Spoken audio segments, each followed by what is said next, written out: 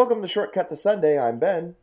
And I'm Bruce. And this is your podcast for January 17th, 2021, the second Sunday after the Epiphany. And we are coming to you not live on behalf of Holy Family Episcopal Church in Fishers, Indiana. And Bruce, how are you on this fine morning? I'm pretty good. I'm looking out my window at home and watching the snowfall, which is a wonderful way to pass some time. Wait, really? I don't have any snow up here on the north side. It just looks gross outside. Yeah, it makes a big difference when there's snow coming out of the gross sky. Yeah, it does. It really does. And I have long been a proponent of snow if it's going to be this cold. I find you have been. I find this temperature to be nonsensical without snow. I mean, there really is no point. And there's absolutely no scientific basis for me saying this, so it's just like a old man saying silliness. But I think we get lake effect snow from the White River, which is about a mile from our house, because it seems like we get this kind of tiny little snows every winter. And I drive to the grocery store or something, and it's absolutely no snow there. So. That's my story, and I'm sticking to it. His own weather pattern.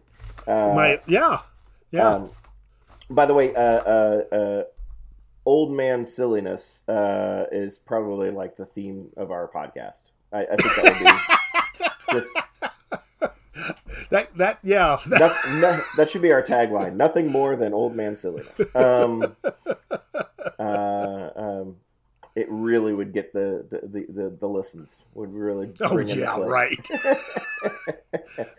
Right. But yeah. So we are into Epiphany. Last Sunday, just so that we can plug our online worship service, because unfortunately the ravages of COVID-19 continue. We did kind of unveil some new recording shots for our online worship service due to some grant money coming out of COVID-19 concerns. We were able to get a really, really high definition good camera for the church space, and we've tinkered with it and played with it a little bit here and there and used it for certain things. A few things during Christmas, but the bulk of the service last week was recorded with it, and it looks fantastic. The high definition on it will illuminate everything on the altar. So I'm stocking up on stage makeup for Bruce for these following weeks. Should we continue to? No, I'm just kidding. But I was going to say, if we needed any reviews of calls via instant replay, we'd really be able to tell what had just happened. Yes, get down. Yeah, we'd really be able to frame by frame. But I wouldn't say that it was like a drastic change to our online worship service, but it was still, for me, it was a welcome change nonetheless. It felt a little bit more familiar, just like that small step a little closer to familiarity for worship service. So if you didn't get a chance to check that out, feel free to check out our YouTube page, HFEC Videos, and you'll be able to find that and hundreds of others other videos. Yeah, so you can shop and compare. Shop and compare. See where the production quality was low, see where the production quality was high, and judge all of them in between. Right. So that I'm not the only one who's sitting there nitpicking the work that goes into them. And they say every director wants to make 3 more cuts of their movie, and that's yes, exactly right. I just wanted to, just in case anyone didn't know, to clarify, the critique is of my own work. I'm not critiquing the work of others. Yeah. So that's going on. I believe we have a Bible study going on for Adult Forum. Is it this week? This week? The Adult Forum starts this week, talking about art and encountering God. That'll be led by the Reverend Kathy Gray. Excellent. 10 a.m. on Sunday via Zoom. Gotcha. Yeah, and again, our Facebook watch party is 9 o'clock on Sunday for the church for the online worship service. And I think even, correct me if I'm wrong, I think a children's ministry comes back Yeah. this week as well. They are back, and youth group. Yeah, you can go to the website and get all the times and links and such. Yep, operating as normal. So yeah, feel free to visit our webpage as well. Abnormally normal as we can. Yeah. Our temporary new normal. Right. Which I guess is you could say about anything at any point in time. But yeah, we got a lot of stuff going on as we are in this new year, and we encourage you to check it out. So, Bruce, unless you have anything else to plug, I will move on to our person of the day. Yes, let's go to the person of the day. Which so there is a really good pupusa restaurant near my house, but yep. Okay. Yeah, let's go on. So Bruce has been doing pretty good at these so far. So I want to see if his luck continues. Today's person. Luck. Knowledge. If his knowledge continues instead of luck. I say thousands of dollars in higher education. Yes, let's continue to judge the quality of which that money was spent at. The person of the day, your person, is Agnes. Oh, Agnes of Rome? Yes. All right.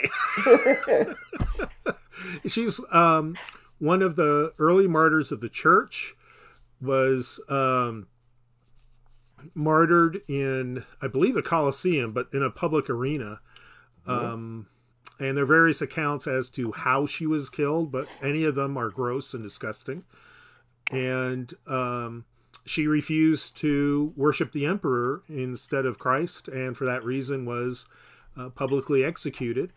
Again, one of the early martyrs of the church, and therefore is particularly remembered, and is the first of a group that's commonly called the Virgin Martyrs. Because there was a whole series of young women who, usually at the time that they were getting married, refused to worship the emperor, and people would discover this at that moment, and so they'd be turned in and executed. Yeah. Since they hadn't been married yet, they were called the Virgin Martyrs. Yeah, okay. There you go. Some of them nameless, so that's why there is a grand title, so to speak, but Agnes is known about. I'm not going to lie, Bruce, you have more information than the glossary website does. It also, it definitely, the definition is definitely more of a G rating. It doesn't go into like how she died. It does mention that she was tortured and executed after refusing to worship heathen gods by under purview of the Emperor Diocletian. Mm-hmm. Do you know how old she was? Around 20, I think, but I'm not sure. It says here Agnes died at the ripe young age of 12 years old. Oh, maybe I dyslexic the number. Okay. Which I'll believe 12. Which makes the story quite horrific. Yeah. Now, the 20 number that you might be thinking of, and the reason why I picked her over another person I was looking at, is it looks like her commemoration date on the Episcopal calendar is the 21st, which is kind of a question as to, I could put it in this week's person of the day or next week's person of the day, but I didn't. Again, just like a couple of weeks ago, I didn't want to forget about it since it was coming up real close. So, so we commemorate her memory on the 21st. The other interesting thing that is in here is that her name in Greek means pure, and in Latin means lamb. So her principal iconograph is a lamb, and on her feast day in Rome, her feast day has been an occasion for the blessing of 2 lambs whose wool is woven into a scarf known as the pallium. Right. which the Pope it uses to invest archbishops. And then it has a whole like side story about Gregory the Great sending one to Augustine of Canterbury, the first Archbishop of Canterbury. But anyways, yeah, the very sad, tragic, heroic martyrdom of 12-year-old Agnes. Yeah. Which is awful. I mean, Yeah. just goodness. But what a sweet commemoration though of such an innocent the lamb being her icon. Right. So anyway, but yeah, I know we don't always get into beyond maybe a handful of very familiar traditional saints. We don't really get into a lot of them. So it's kind of nice to get into the story of one. And Agnes really is worth doing some more reading on. I always say it's probably about anyone that you bring up, because there is such a rich, almost cultural dynamic around her. If you read about the various commemorations and things around Europe and the artwork and things like that, it's worth a Google image search if nothing else. Mm-hmm. Yep, very much so. So, well, let's move on to the readings of this week. And our first reading is from 1 Samuel chapter 3, verse 1 through 10, with an option of finishing out this story and reading verses 11 through 20. But I will say up front, I do like this story. This is one of my favorites. Yeah, me too. Now the boy Samuel was ministering to the Lord under Eli. The word of the Lord was rare in those days, and visions were not widespread. At that time, Eli, whose eyesight had begun to grow dim so that he could not see, was lying down in his room. The lamp of God had not yet gone out, and Samuel was lying in the temple of the Lord, where the ark of God was. Then the Lord called, "Samuel, Samuel," and he said, "Here I am," and ran to Eli and said, "Here I am, for you called me." But he said, "I did not call. Lie down again." So he went and lay down. The Lord called again, "Samuel." Samuel got up and went to Eli and said, "Here I am, for you called me." But he said, "I did not call, my son. Lie down again." Now Samuel did not yet know the Lord, and the word of the Lord had not yet been revealed to him. The Lord called Samuel again a third time, and he got up and went to Eli and said, "Here I am, for you called me." Then Eli perceived that the Lord was calling the boy. Therefore Eli said to Samuel, "Go, lie down, and if he calls you, you shall say, 'Speak, Lord, for your servant is listening.'" So Samuel went and lay down in his place. Now the Lord came and stood there, calling as before, "Samuel, Samuel." And Samuel said, "Speak, for your servant is listening."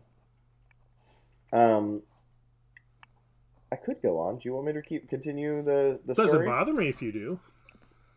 Let's go ahead and finish it. I don't know if it'll be read in our actual worship service, but just so that you know how the story ends, I don't want to leave on a cliffhanger. Then the Lord said to Samuel, "See, I am about to do something in Israel that will make both ears of anyone who hears of it tingle. On that day I will fulfill against Eli all that I have spoken concerning his house from beginning to end, for I have told him that I am about to punish his house forever for the iniquity that he knew, because his sons were blaspheming God, and he did not restrain them. Therefore I swear to the house of Eli that the iniquity of Eli's house shall not be expiated by sacrifice or offering forever." Samuel lay there until morning. Then he opened the doors of the house of the Lord. Samuel was afraid to tell the vision to Eli, but Eli called Samuel and said, "Samuel, my son." He said, "Here I am." Eli said, "What was it that he told you? Do not hide it from me. May God do so to you, and more also, if you hide anything from me of all that he told you." So Samuel told him everything and hid nothing from him. Then he said, "It is the Lord. Let him do what seems good to him." As Samuel grew up, the Lord was with him, and let none of his words fall to the ground. And all Israel, from Dan to Beersheba, knew that Samuel was a trustworthy prophet of the Lord. One of the reasons why I like this story is the little bit of messing with Samuel. It makes me giggle every time. This idea of God, like in my mind, the hidden parts of this passage is like in between when Samuel gets called and goes to Eli. The Lord is still in the original room, kind of snickering and shh, no, shh, we'll do it again. I'm going to do it again. Shh. Samuel. Yeah, he did it again. He went in the other room. Oh my goodness, this is so funny. In my mind, I like to think that God found this funny.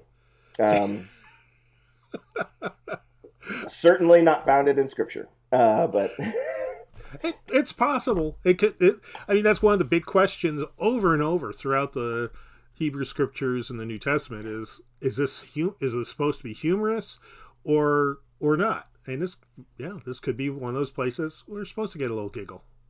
Maybe. Now,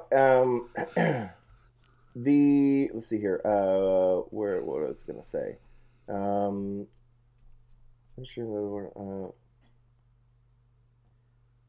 so what is the lamp in verse 3? The lamp of God had not yet gone out. What is the lamp of God? Is that just kind of like the altar light, or it was oil lamp that burned overnight? Okay. It's sort of the night light for God in the temple. Gotcha. So the more the likely watch for the attendants. Gotcha.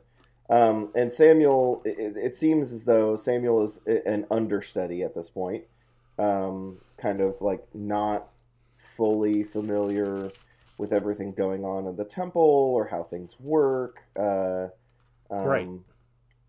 It is a little odd that he's like, it makes sense that Eli would have his room off on the side, as he's kind of like the main attendant to the temple, the main priest, right? Right. It does seem, though, a little odd that the understudy doesn't get like a room further back. The understudy is like just laying down on the floor of the temple. Well, at this point, near the ark, he's actually not an understudy. He's more like shoot, I had the term and now it's gone out of my brain. Like direct apprentice, or he doesn't have any succession of his boss's role. Okay. Instead, he's a much lower servant than that. He's an errand boy, and probably part of his duty was to basically be Eli's eyes because he was blind. Right. Okay. So it's a very, very low status that Samuel has within the temple. Still, I guess for low status to be so close to the Ark of God, seems like kind of an odd placement in my mind. Is that not the case? Is that kind of intentional for the story, or? I think it's foreshadowing. Okay. We don't really know how unusual that would have been, but the way that it's structured in this narrative, it seems like it's, Samuel was near God all along and didn't know it. Mm-hmm. Again, sort of part of that humor thing. Mm-hmm. Yeah. The twist. Right. Yeah, and like I said, the end of the story, is kind of like a weird mix of like, I didn't necessarily expect God to say, yeah, I'm gonna have to punish Eli over there. Well, that's only because you had not read chapter 2. Chapter 2, right? This starts with chapter 3, and chapter 2 goes into the incompetence, to put it lightly, of Eli, and how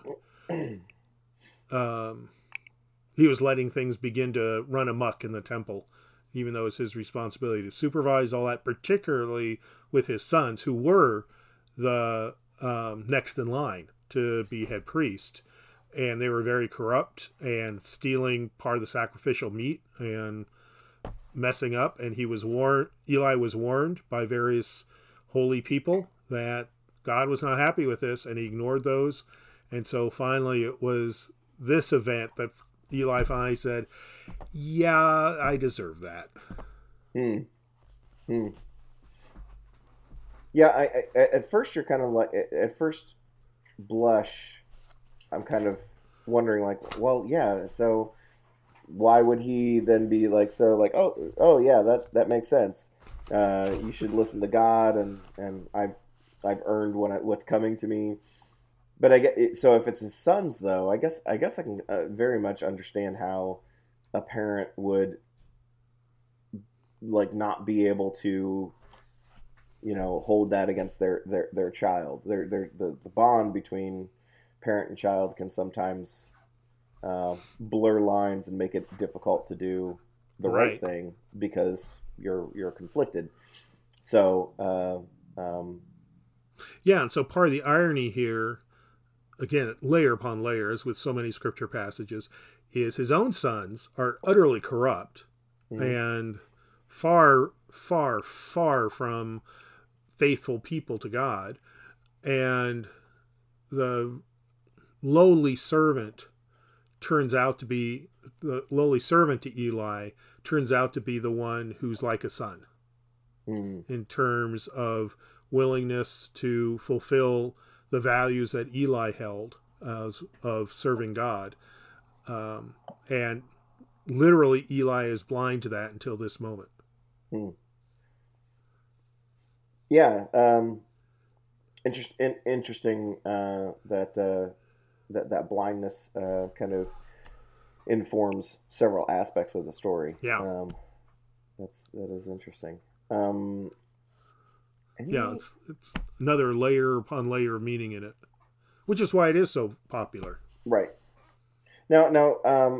Let's clarify for the book of First Samuel. Is this book written by Samuel or written about Samuel or a About. mixture of both? Okay.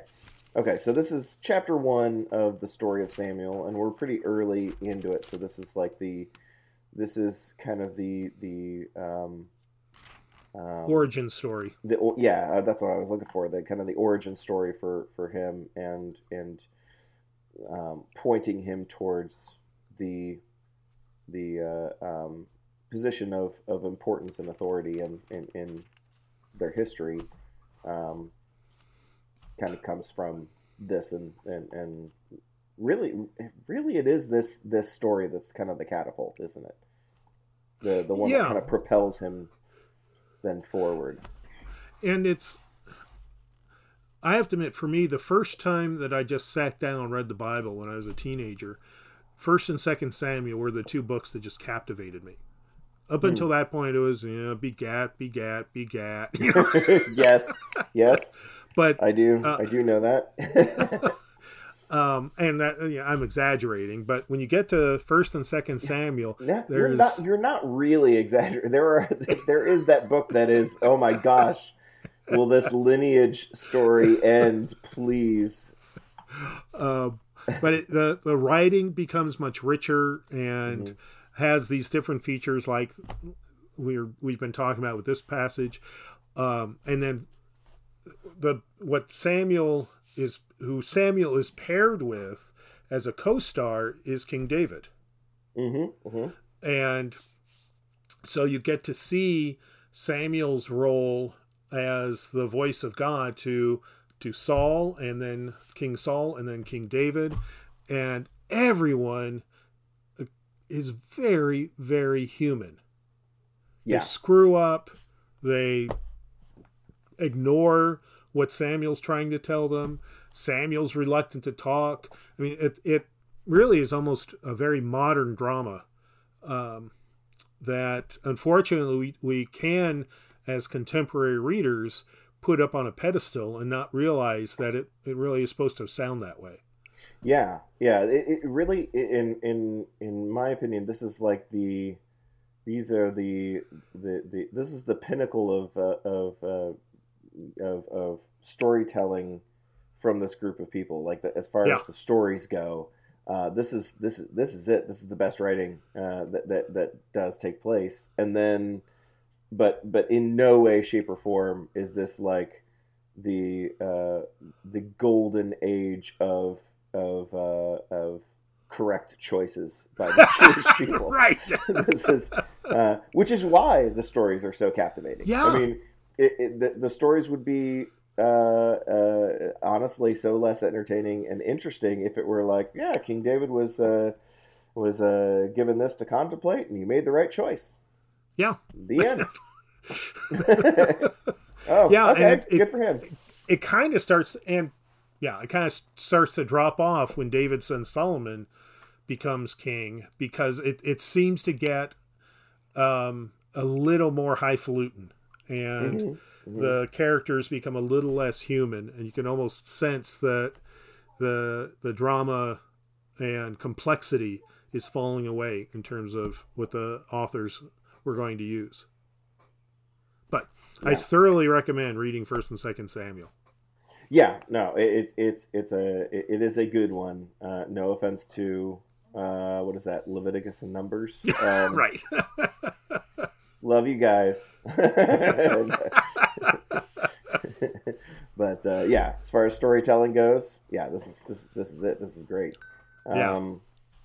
Anything else about this story? Anything that we want to shed light on?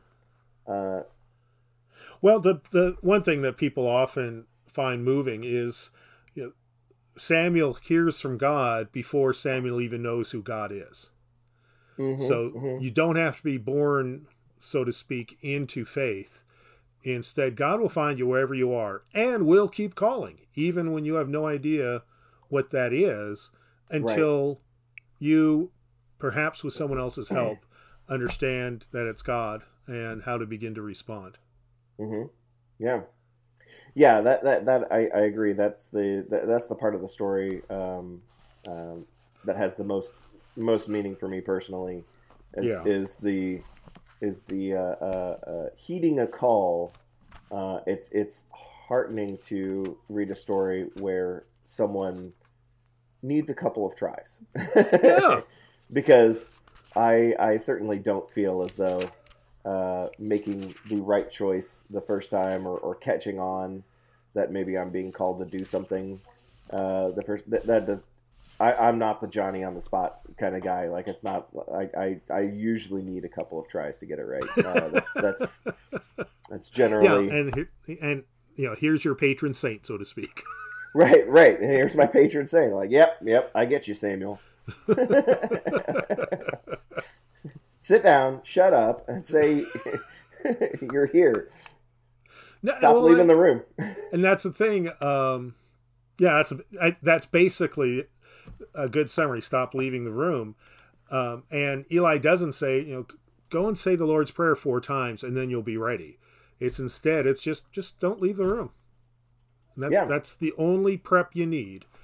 And again, people think, to be worthy to be called to do something, I need to have all this preparation and a certain spiritual ability or status or something. Right. Nope.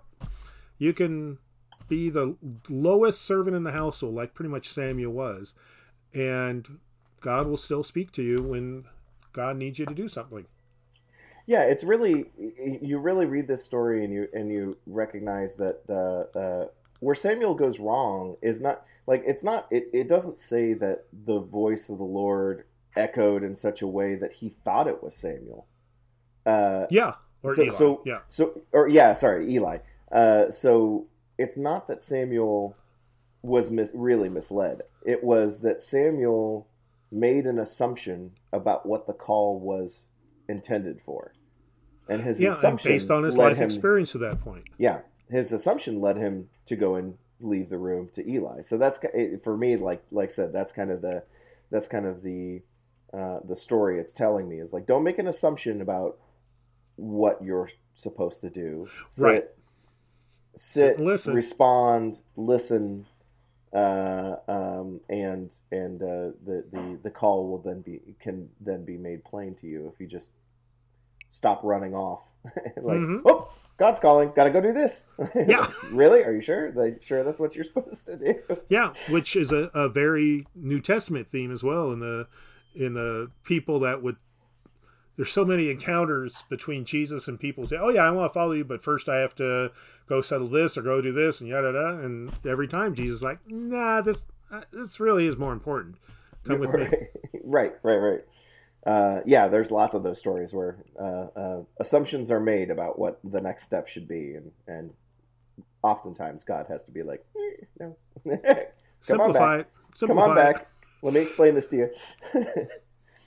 All right. Well, then let's move on to our second reading from the book of 1 Corinthians, chapter 6, verses 12 through 20. All things are lawful for me, but not all things are beneficial. All things are lawful for me, but I will not be dominated by anything. Food is meant for the stomach, and the stomach for food, and God will destroy both one and the other. The body is meant not for fornication, but for the Lord, and the Lord for the body. And God raised the Lord, and will also raise us by his power. Do you not know that your bodies are members of Christ?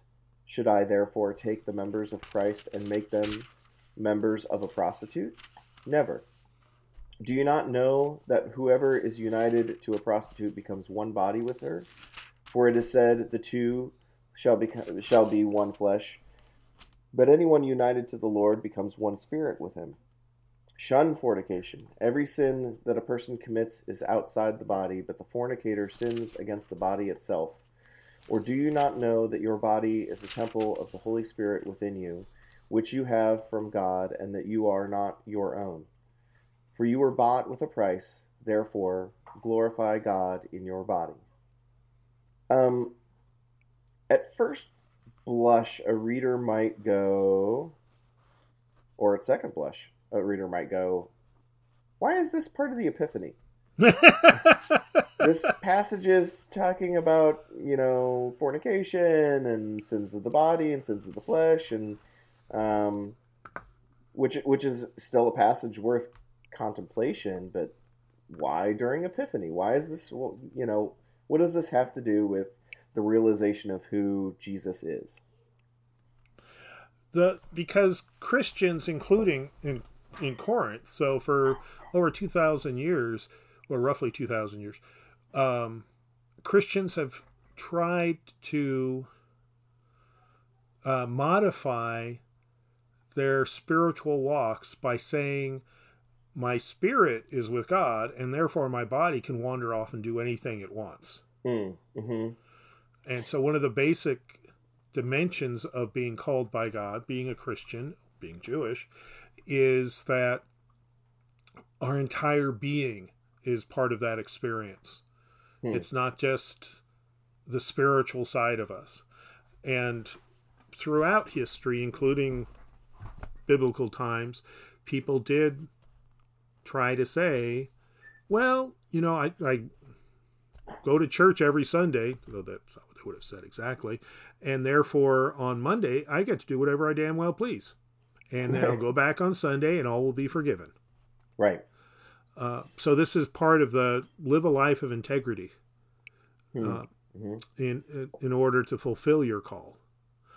And in Corinth really was, the Christian community in Corinth really was having that struggle where people were saying, hey, I can do whatever I want because I know I'm saved and my spirit's good with God. So yeah, I get to go to prostitutes. I get to eat whatever I want. I get to do whatever I want. And I'll be cool because my spirit's cool. And that was a basic sort of secular Greek approach to life anyway. So it wasn't like they were getting this from Judaism or Christianity. They were getting it from the wider culture.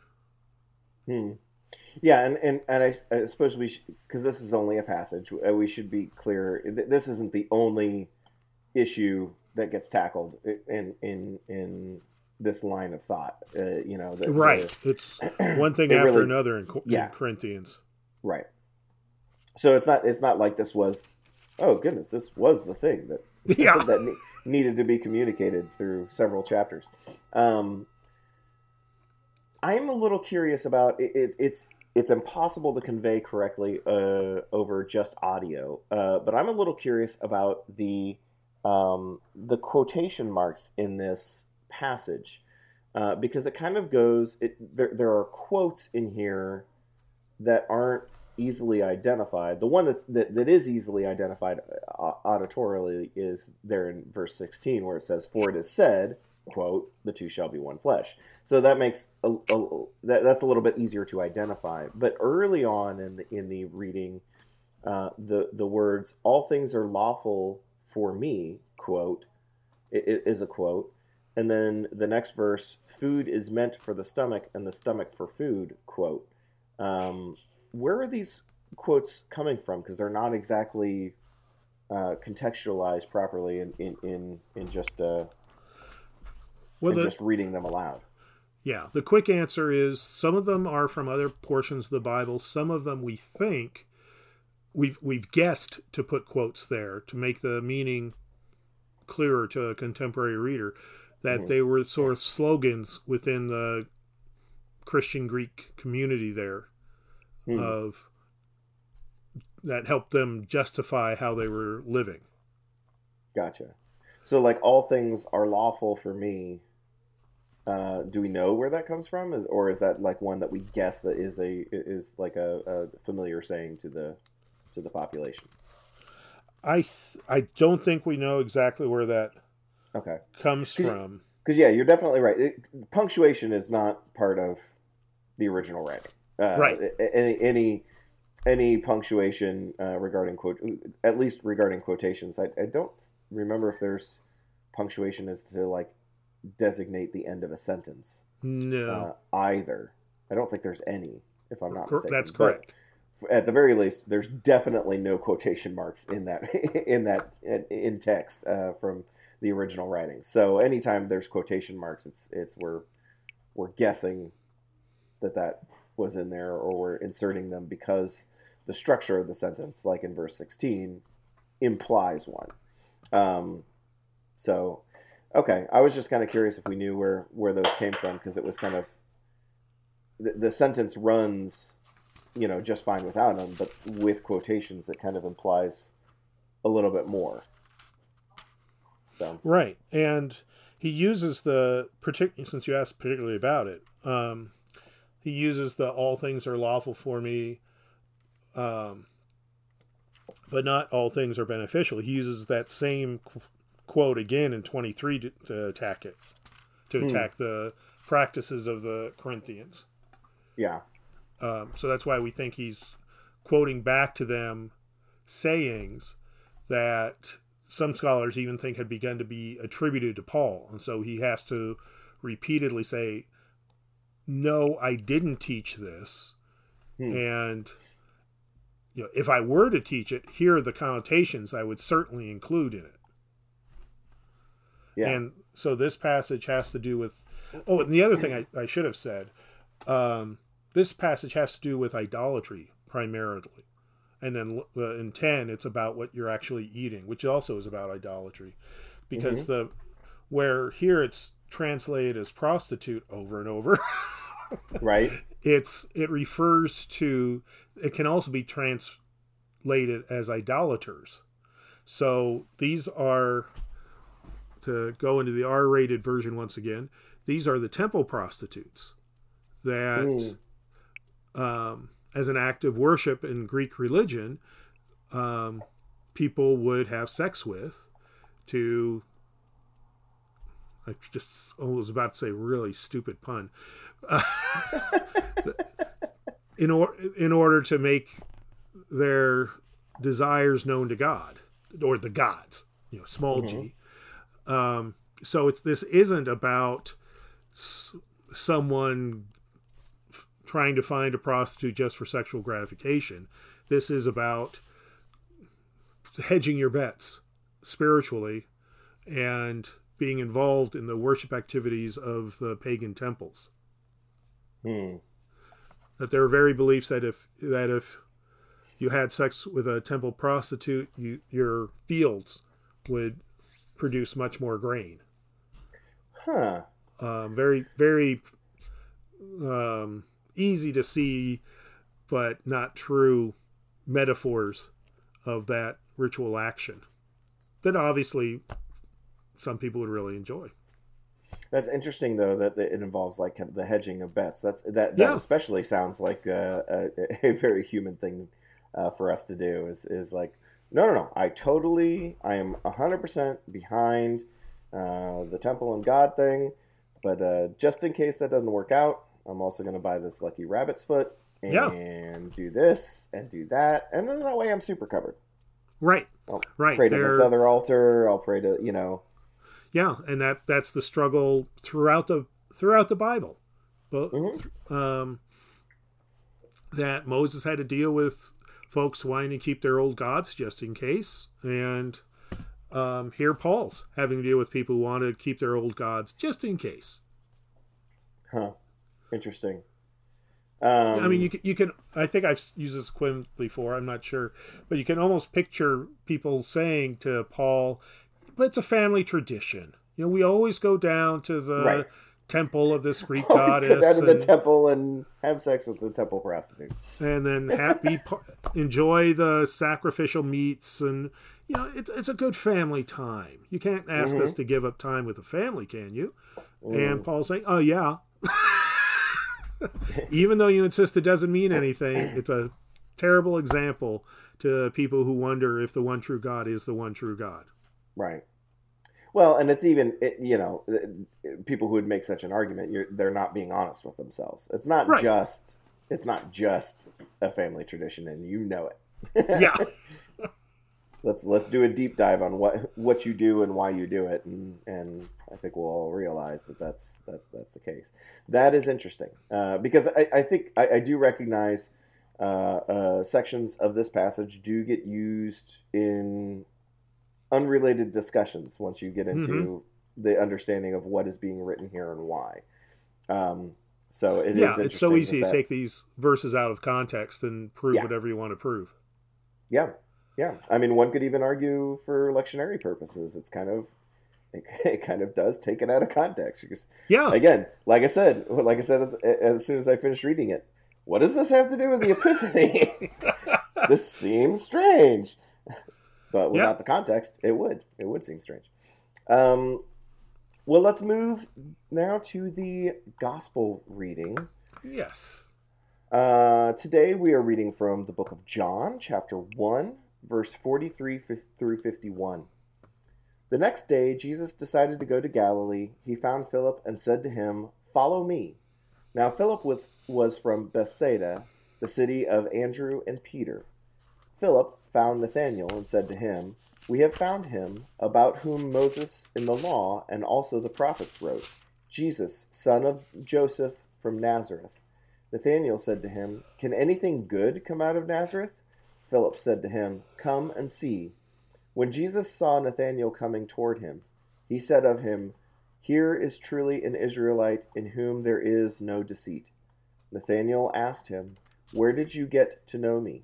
Jesus answered, "I saw you under the fig tree before Philip called you." Nathanael replied, "Rabbi, you are the Son of God, you are the King of Israel." Jesus answered, "Do you believe because I told you that I saw you under the fig tree? You will see greater things than these." And he said to him, "Very truly, I tell you, you will see heaven opened and the angels of God ascending and descending upon the Son of Man." This is the meat and bones of this week in Epiphany.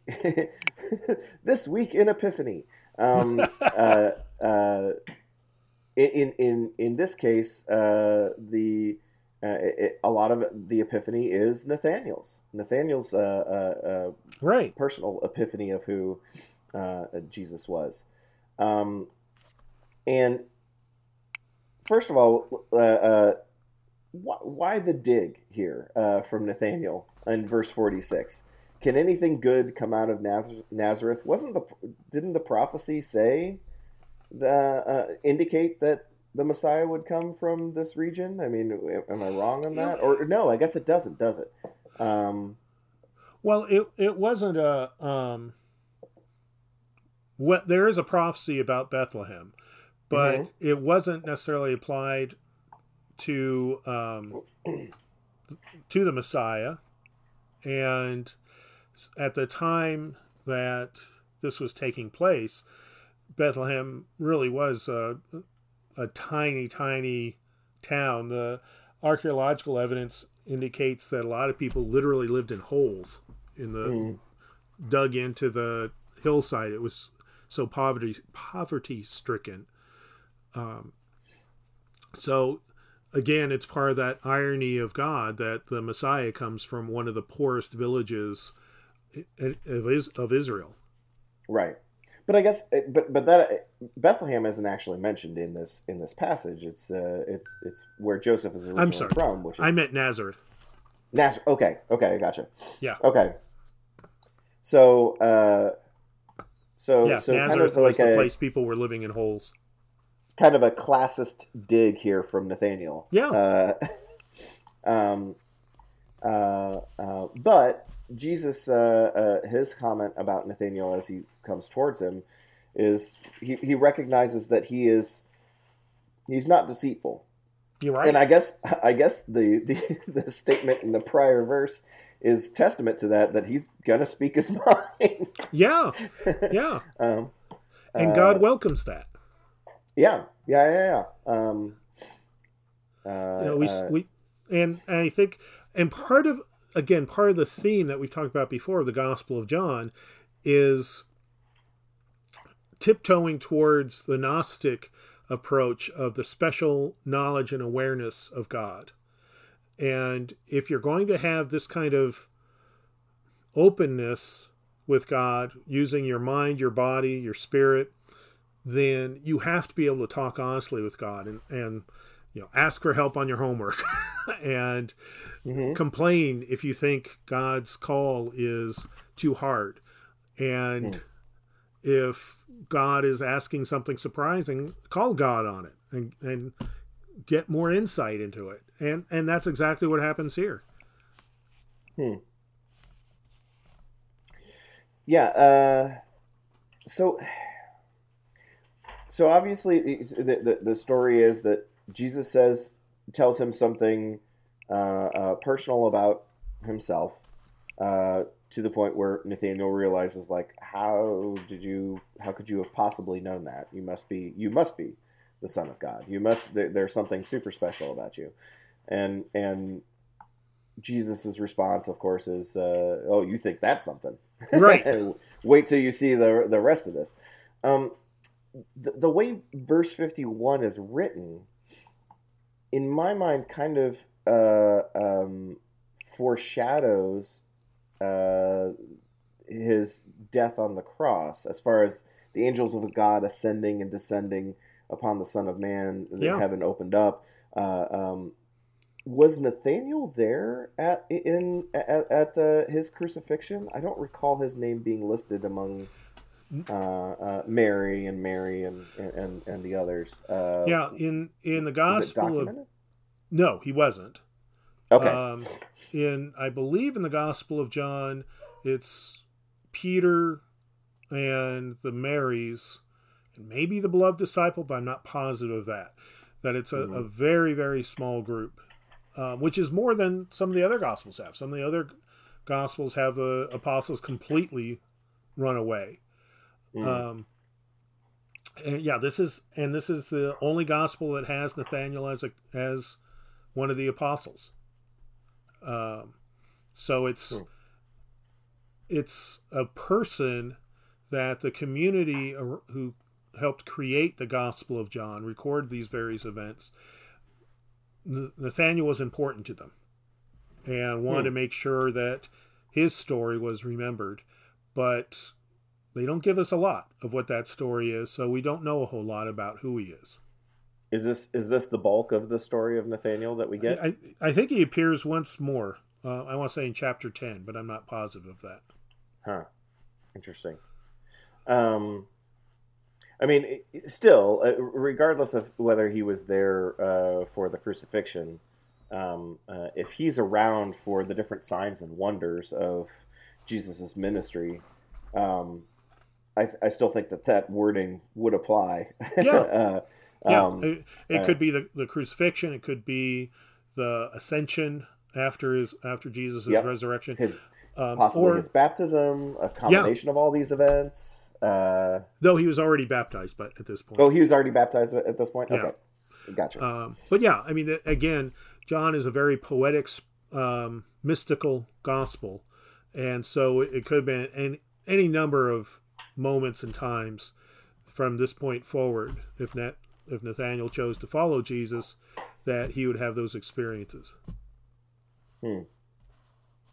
Let's also talk about the way that this story begins. The next day, Jesus decided to go to Galilee. So this is seemingly almost on a whim. I'm going to go to Galilee today. It's supposed to be the opposite, actually.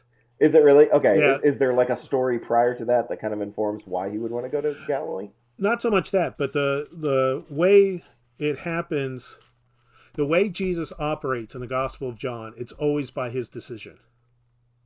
Okay. So there's a running theme that Jesus is not pushed hither and yon by events or by earthly powers, but instead he decides what he's going to do. Everything is done with strict intention. Gotcha. Yeah. In a way, so then that almost creates the story of like Jesus woke up that morning and said, "Philip, he is near," and like went off, goes off to find him. Yeah. So he finds Philip, says, "Follow me," and then Philip found Nathaniel. So Jesus finds Philip. Philip finds Nathaniel, but there's no meat in between. In between those portions of the story, as to like, Jesus says, "Follow me." It assumes that he's like, "Yeah, sure, okay." Right. And there's no indication as to why Philip then goes and finds Nathaniel. Is there any background information that we know? Is this like his best friend? Is this brother? Is this his neighbor? Why Nathaniel? Why this man that then becomes part of the story? Like Jesus doesn't say you and bring one other. I'm just kind of curious as to the thought process of the characters of the story, as to like, oh yeah, let me go get this guy first. Yeah, we don't know. And I think I'm going to say that this is probably intentional, because that way it's easier for us to be Nathaniel. Okay. That Peter and Andrew and James and John, we know they were fishermen, that they lived in Capernaum. We probably even know where Peter's house was by archaeology. So it's like, Peter, that's Peter. Whereas Nathaniel, he only appears twice in any gospel, in the Gospel of John only. And so, and not without much background, we don't know his connection with the other apostles, but he was an apostle, and therefore it gives us a place where we can slide into the story and know that we have an opportunity to be like him. And we can be like Philip too. Yeah. And find someone that we know well, and we'll listen to what we have experienced of God. Yeah, I guess that is a good point. Nathaniel is brought into this story kind of like twice removed, and just he's not chosen or divined in some way, shape, or form. There's no vision of seek this man out, which would give him, utmost importance to the story.